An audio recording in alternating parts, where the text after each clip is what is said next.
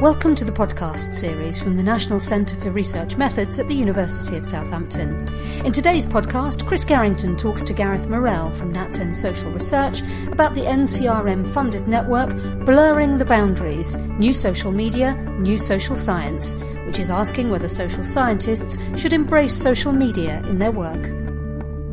At NatSen Social Research, which is where I work, we have been exploring the possibility of using social media in our research projects for some time. I was part of a new product development group at NatSen, looking into how we would use this, and we used it on one or two quite big projects actually.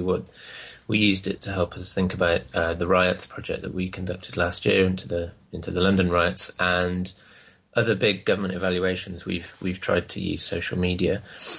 So when the NCRM call came around, we thought that this was perfect match, really. It was a subject that's ripe for a network. I mean, there are all sorts of different things going on with social media in different research sectors. And so one of the things that was really important for the network was to get people together. I don't think there really is one place where people who are doing this kind of work can share ideas, can discuss best practice and other ethical issues. One of the dangers of the technology is that it moves so fast that you're always sort of catching up. So hopefully the network will help us have a bit more sort of consistency across what people are doing. And so we looked for suitable partners for this. I mean, NatSen conducts largely social policy research, but we needed suitable partners from academia, and we now work with the Oxford Internet Institute, who do lots of work on all sorts of online research, but in particular looking at how people interact on Facebook and other social media sites. So they were a great partner for us.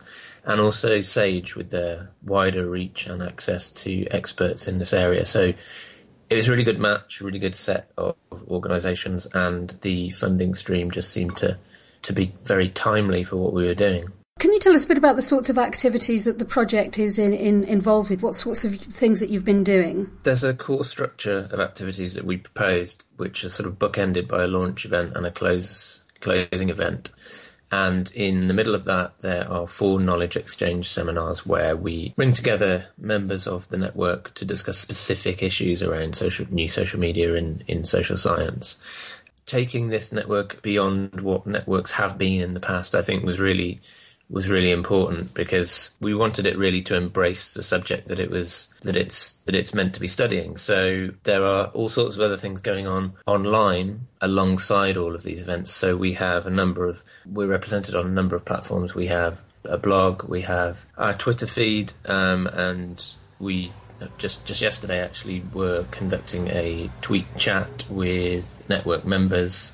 We have a space on Sage's method space for discussions and resources. So it's got the sort of formal core face-to-face activities, but surrounding that, and really to keep momentum and to kind of embody what it is we're studying, there are a whole range of social media platforms that we're also engaging in.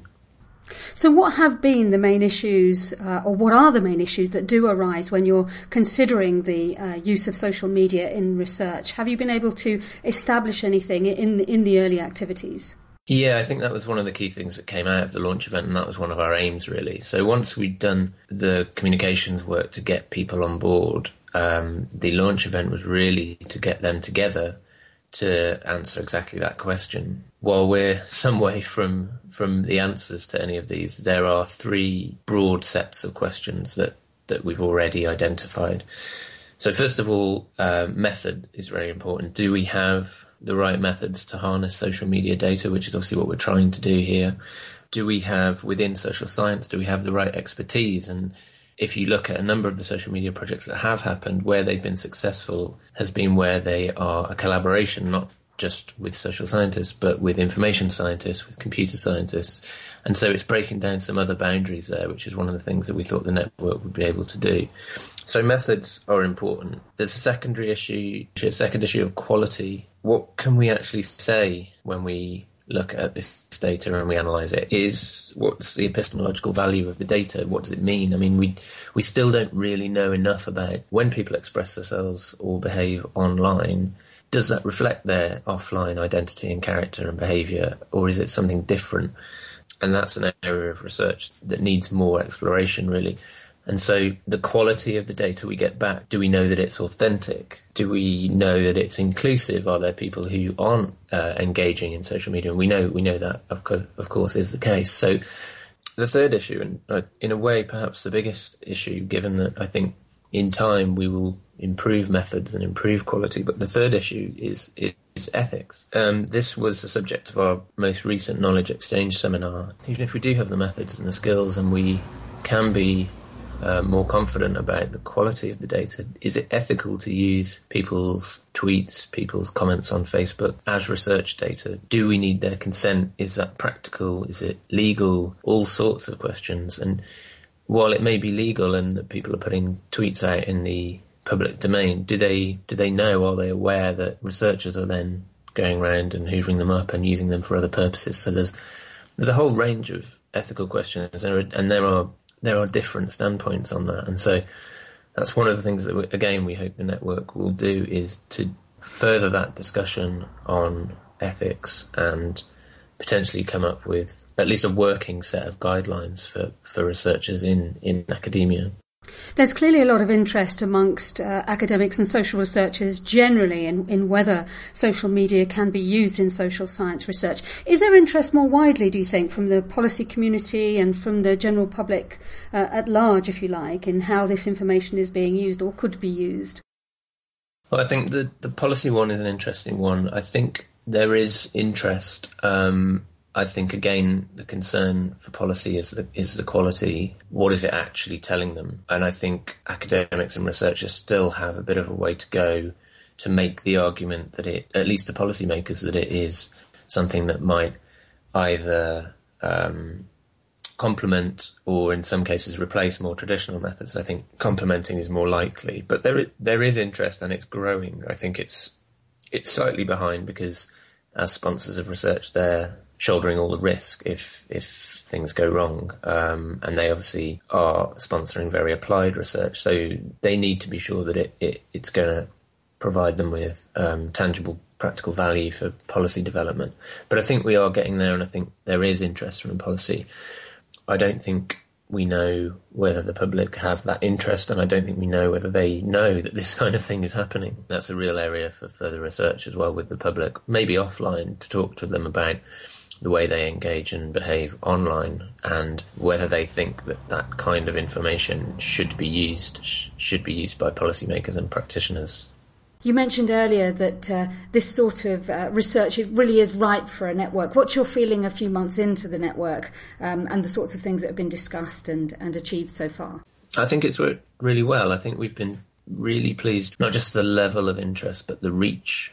So, we have network members and active network members from across all continents, I think. And I think that, as we hoped, means that the network sort of does embody the possible and the potential that social media has, obviously not necessarily having to be located in the same country or in the same policy area to have conversations about things and share good practice. So I think that's been really positive. The engagement at the launch event was fantastic, and the one knowledge exchange seminar that we've had was great. And also the online engagement, the tweet chat we had yesterday, looking at exactly the question we were just talking about, actually, which was, to what extent can social media research actually have practical value for policy and practitioners?